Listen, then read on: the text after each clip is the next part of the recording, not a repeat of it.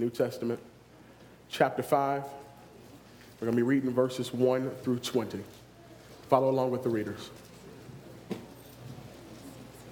And they came over to the other side of the sea, into the country of the Gadarenes. And when he was come out of the ship, immediately there met him out of the tombs a man with an unclean spirit, who had his dwelling among the tombs, and no man could bind him, no, not with chains, because that he had been often bound with fetters and chains, and the chains had been plucked asunder by him, and the fetters broken in pieces. Neither could any man tame him.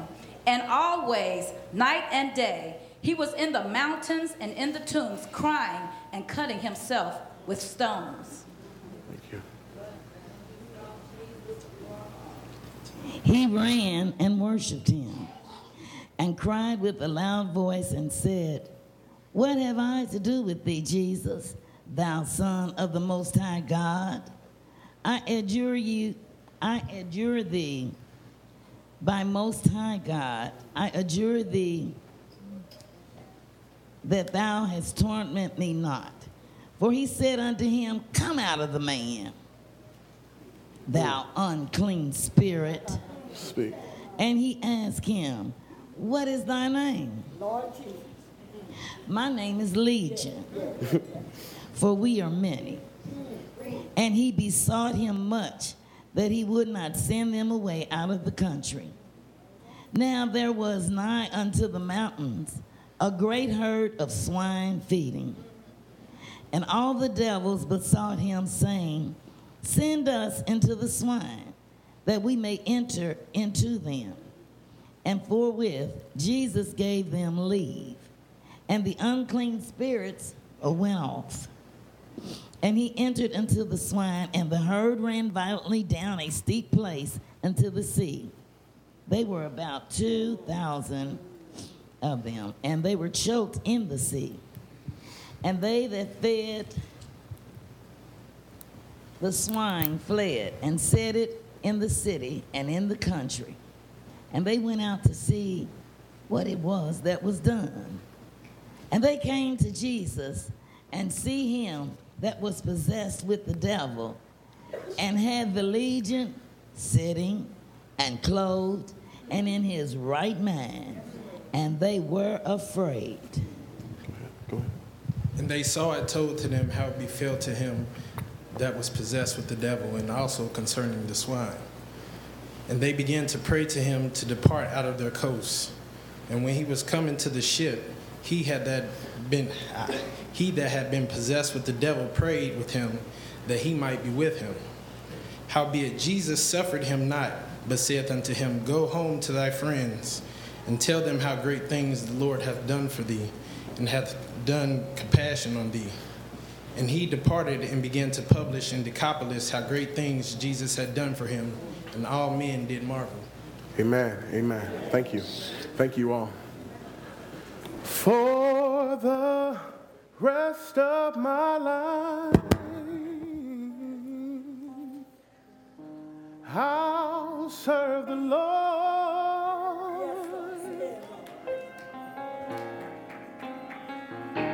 in everything I do and say. I want to glorify his name in every way.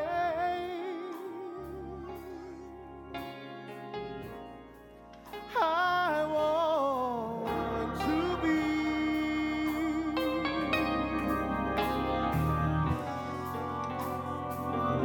a living testimony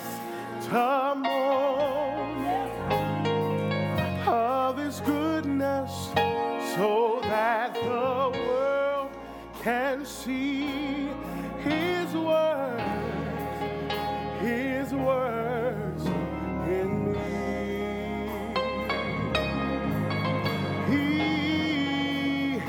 His words in me.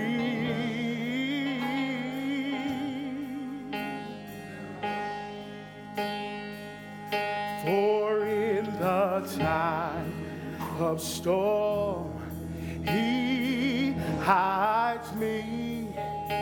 He's a very constant friend indeed. No matter how many times I falter, he never keeps his love from me. In every way,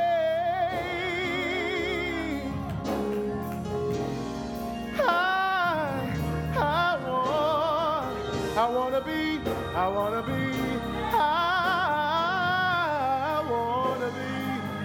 a living testimony, oh, of his goodness, so that the world can see his works in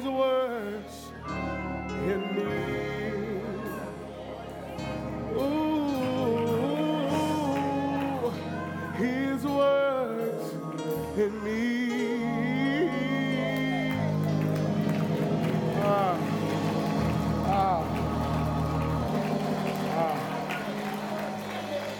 Thank you. Terry sang that song in my childhood, and that was in my spirit to sing. And if it didn't do nothing for you, I promise you it did something for me. Well, we've had the readers read, and I'm going to go ahead and try to knock this out for you. The book of Mark provides the basis on which the other two synoptic gospels were written. Matthew and Luke use much of Mark's testimony to compile their own texts. We often hear people ask the question, and some of you have asked the question as well, why do we have three gospels? Why are these gospels telling us the same thing? Well, each gospel has a different function and gives a different perspective of the same story. And each account offers new details and a clearer picture of the same event. Yes, sir. But they all do one thing. They exclaim, and this is the Baptist preacher part of me, the life, ministry, death, burial, and resurrection of Jesus Christ. Our current story seems to fall in line with the Markian line of writing. Mark does not attempt to conceal his image of who Jesus was. He begins this entire book by stating the beginning, the good news of Jesus, Messiah, Son of God. Mark unfolds the story to the reader rather than just making blanket statements about Jesus' divinity. I want to teach you something before I preach. No one knows specifically who penned the book of Mark, but there are a few scholars who suggest that it was in fact John Mark, a companion of Paul. We hear talked about much throughout the New Testament. Others would state that it was Mark the evangelist. And really, at the end of the day, it really doesn't make a difference to us who wrote the book. The fact is, it's in the book. And what is clear is that this text paints a vivid picture of Jesus as the Christ, as the anointed one, Son of God, one with a special relationship with God, and finally, Son of Man, or human, one who encounters persecution. That is, Jesus was like you.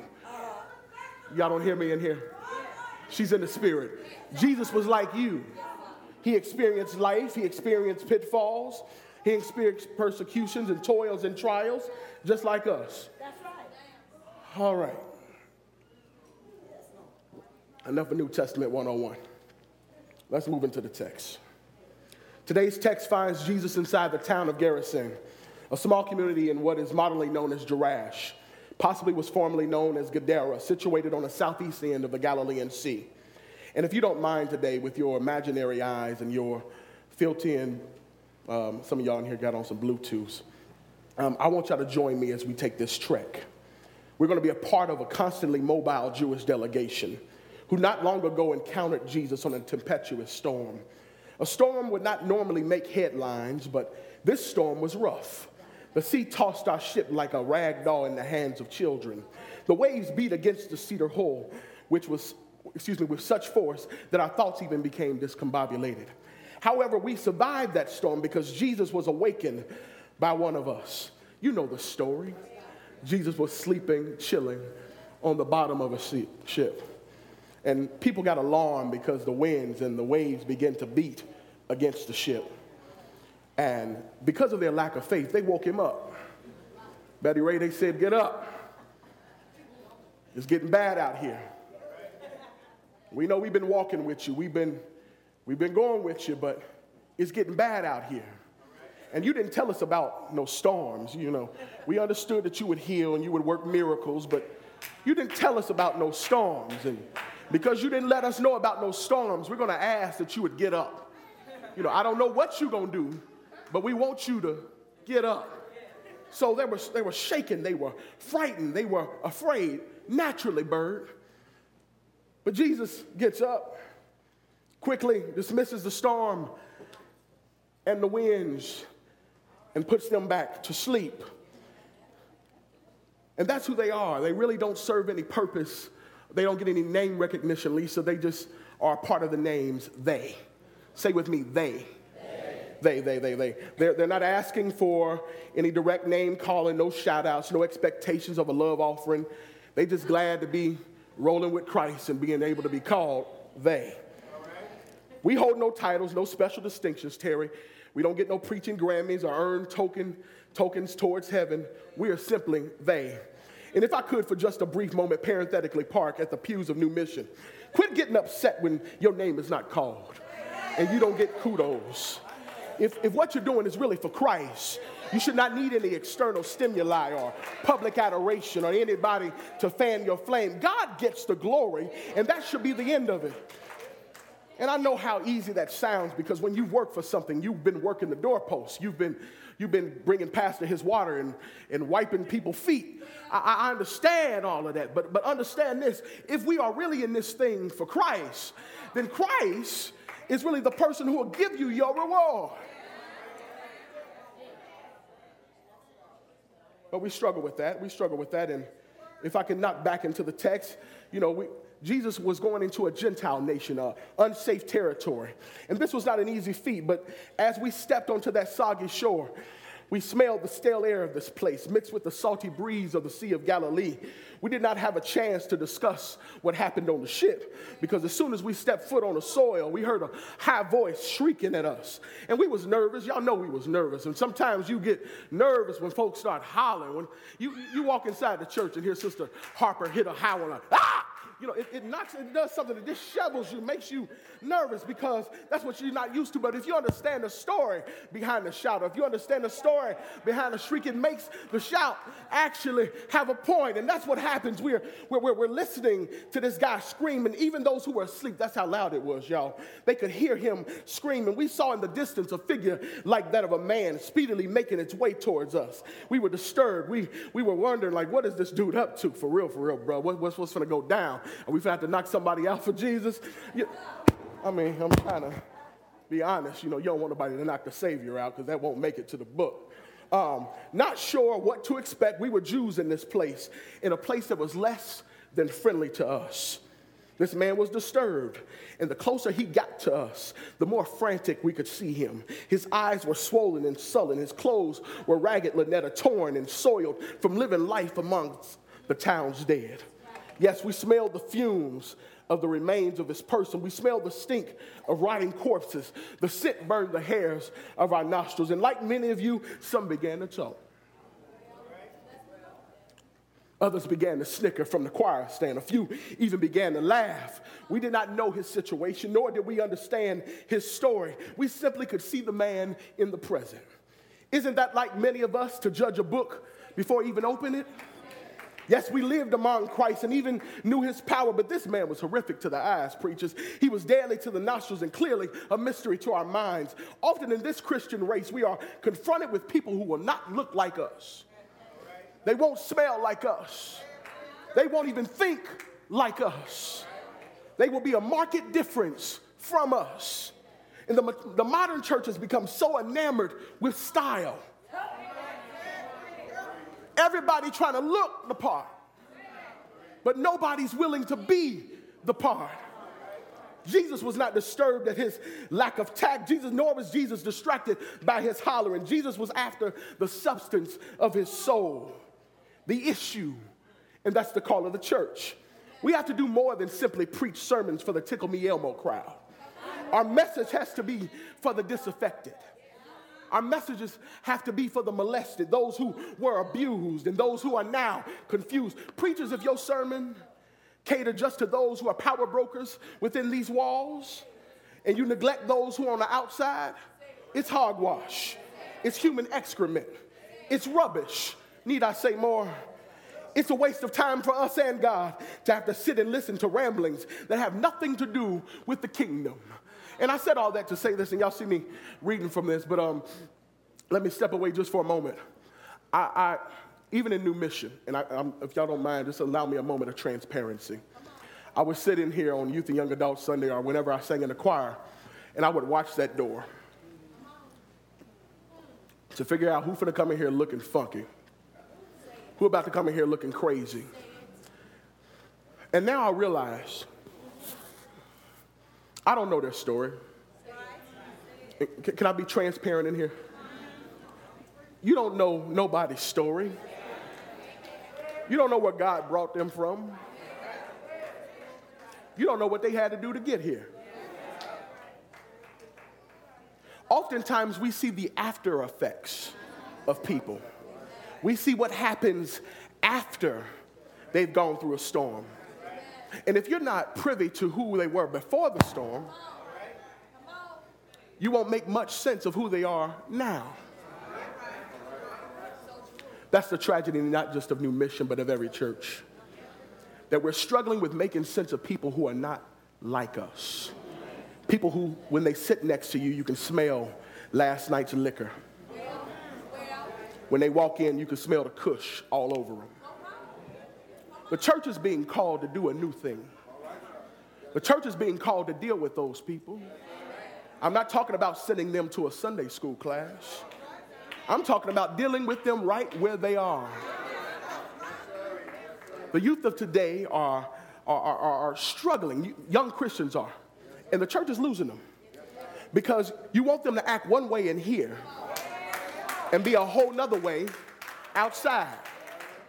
But if we can be real about it, why change when you get into the building? If you're saved, like you say you are, then it should show up inside or outside. And just what if I got to minister to somebody? Me and Rodney, we were at Chipotle in, Norwood, this past Thursday. And we were sitting there talking about some church things, and a guy walked up and was saying, "You look familiar." I'm looking at him like, I know I don't know you.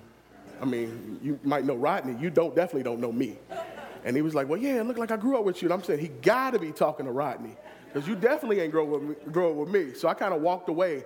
But I saw Rodney sit there and talk to the man, even though he knew that he wasn't sure if he actually knew the man.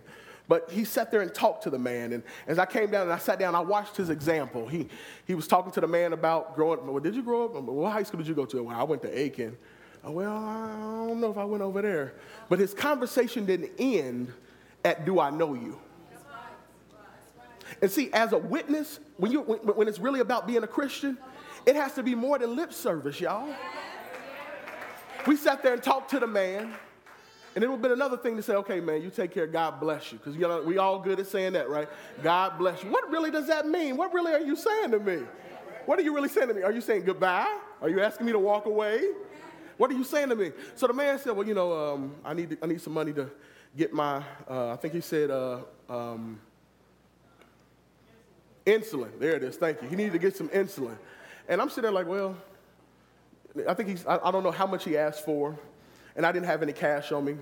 Rodney didn't think long. He went into his pocket, and he gave the man, if I'm not wrong, a $5 bill. No, he said he needed $8. Rodney gave him a $5 bill. He said, "Man, this should help you along the way."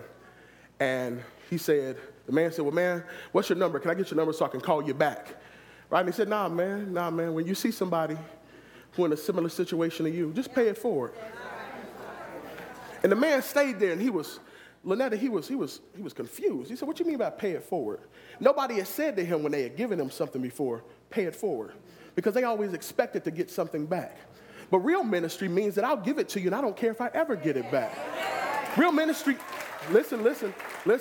Real ministry means even if you're finna go across the street and get some alcohol, I gave it to you. It don't matter to me what happens to it. And that's really what's going on inside this text, y'all. Jesus is not looking at the outward appearance of this man. He understands that the man sounds a little crazy. The man is going through some mental stuff. Jesus is more after what the problem is. And if the church is going to be the church, we got to be after the problem in an effort to fix the solution. This means ministering to stinky, blinky, winky, and even those who get freaky. Jesus did not allow any limitations to stop. Y'all do know I'm going to California, so I don't care if you say anything after I preach this message. I'm just letting you know that now. Jesus did not allow any limitations to stop his quest for salvation. And change often brings with it growing pains. The church was never meant to house perfect people. No. The church, and I don't care how much you suspect that you got it all together, don't start turning your nose up at folk. Don't ever get to the place where you think you got it all together. We are in the perfection process. But many of us have grown accustomed to taking titles and never picking up towels. And never picking up towels. Jesus in this text deals with the man's issue. He is demon-possessed. He could have looked at the fact that he was in hostile territory, a Gentile nation, and refused to perform a divine function on the man. He could have taken diplomatic immunity, if you will. He could have ignored the fact. He said, you know what, I'm on vacation. Holler at me when I get back. I'll send you a check in the mail. But Mark seems to say that Jesus says, I'm going to deal with this issue right here. Ain't no need to put this off or to ignore what's going on in your life and, send you a prayer cloth in the mail, or some anointing oil, or, how about you seed into my ministry and I'll pray for you. No, we have to deal with the issues right now. Our charge is to deal with these people right now. People are hurting, people are broken, people are sick. And simply saying you're going to pray for somebody ain't going to cut it. I understand this. I understand we're in a recession. God ain't.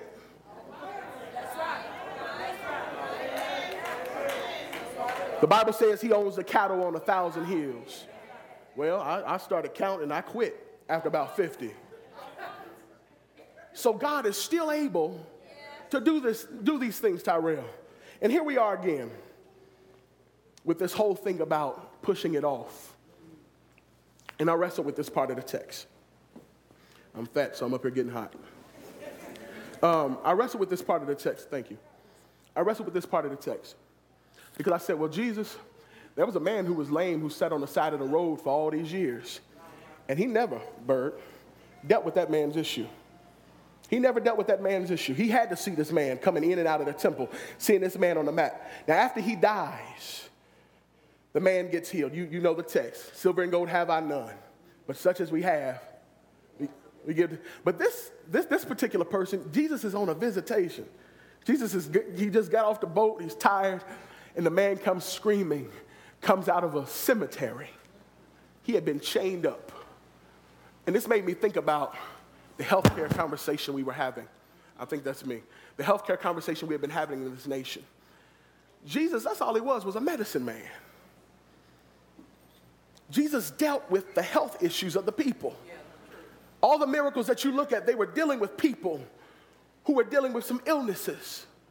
The church has to deal with sick people. The church is charged with dealing with sick people. This man comes to Jesus and says, what would you have to do with me, Jesus? Son of the Most High God, I adjure you by God, do not torment me. And the first statement, if you read it clearly, y'all, comes from a man. The second seems to resonate from another place.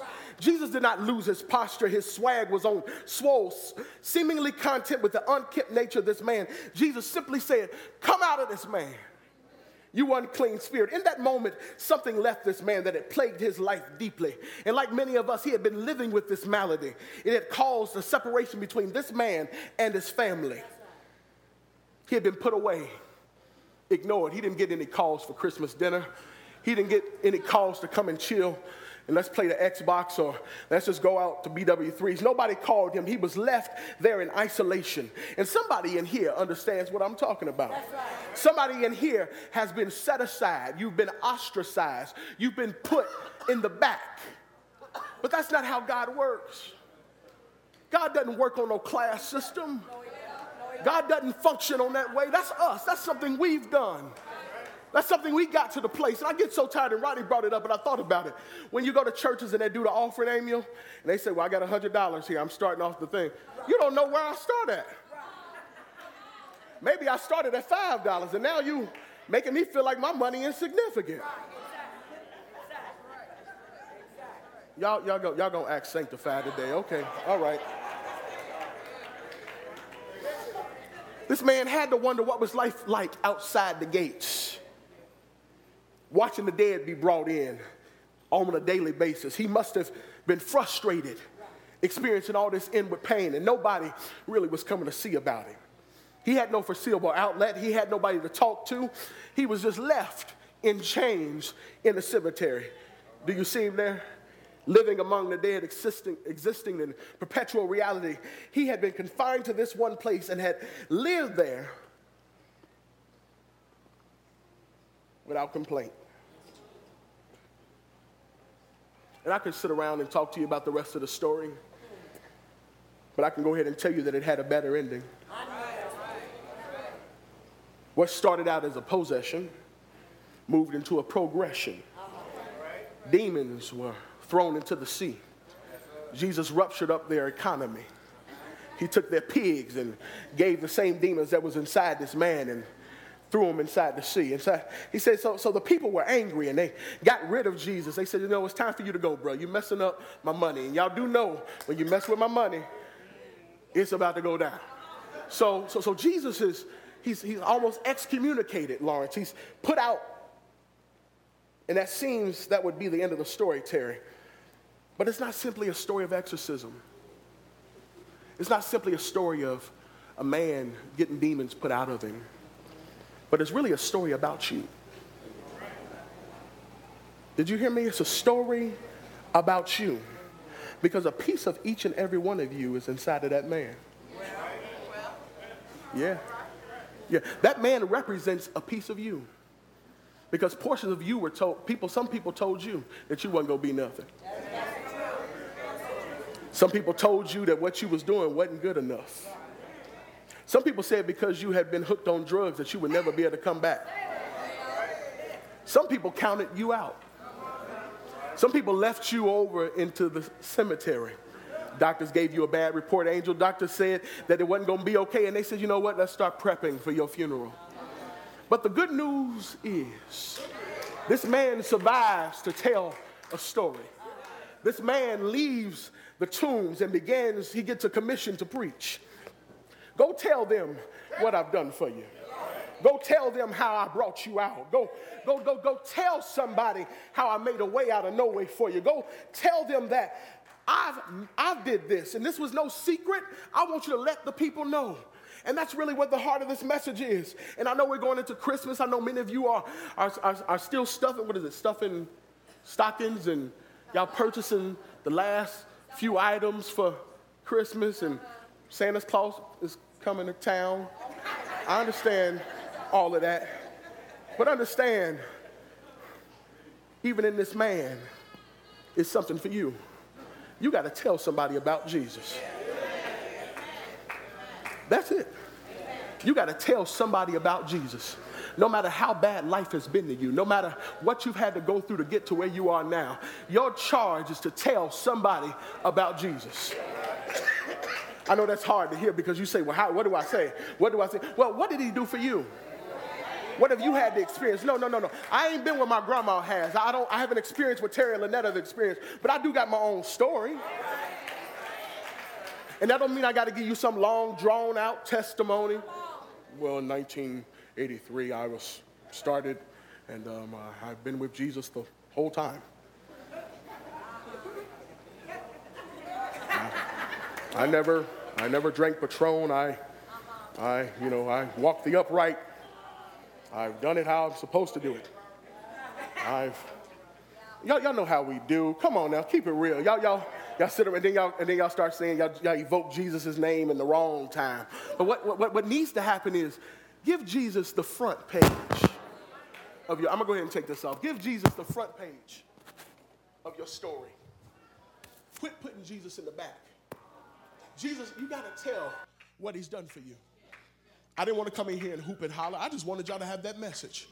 Tell what he's done for you. Amen.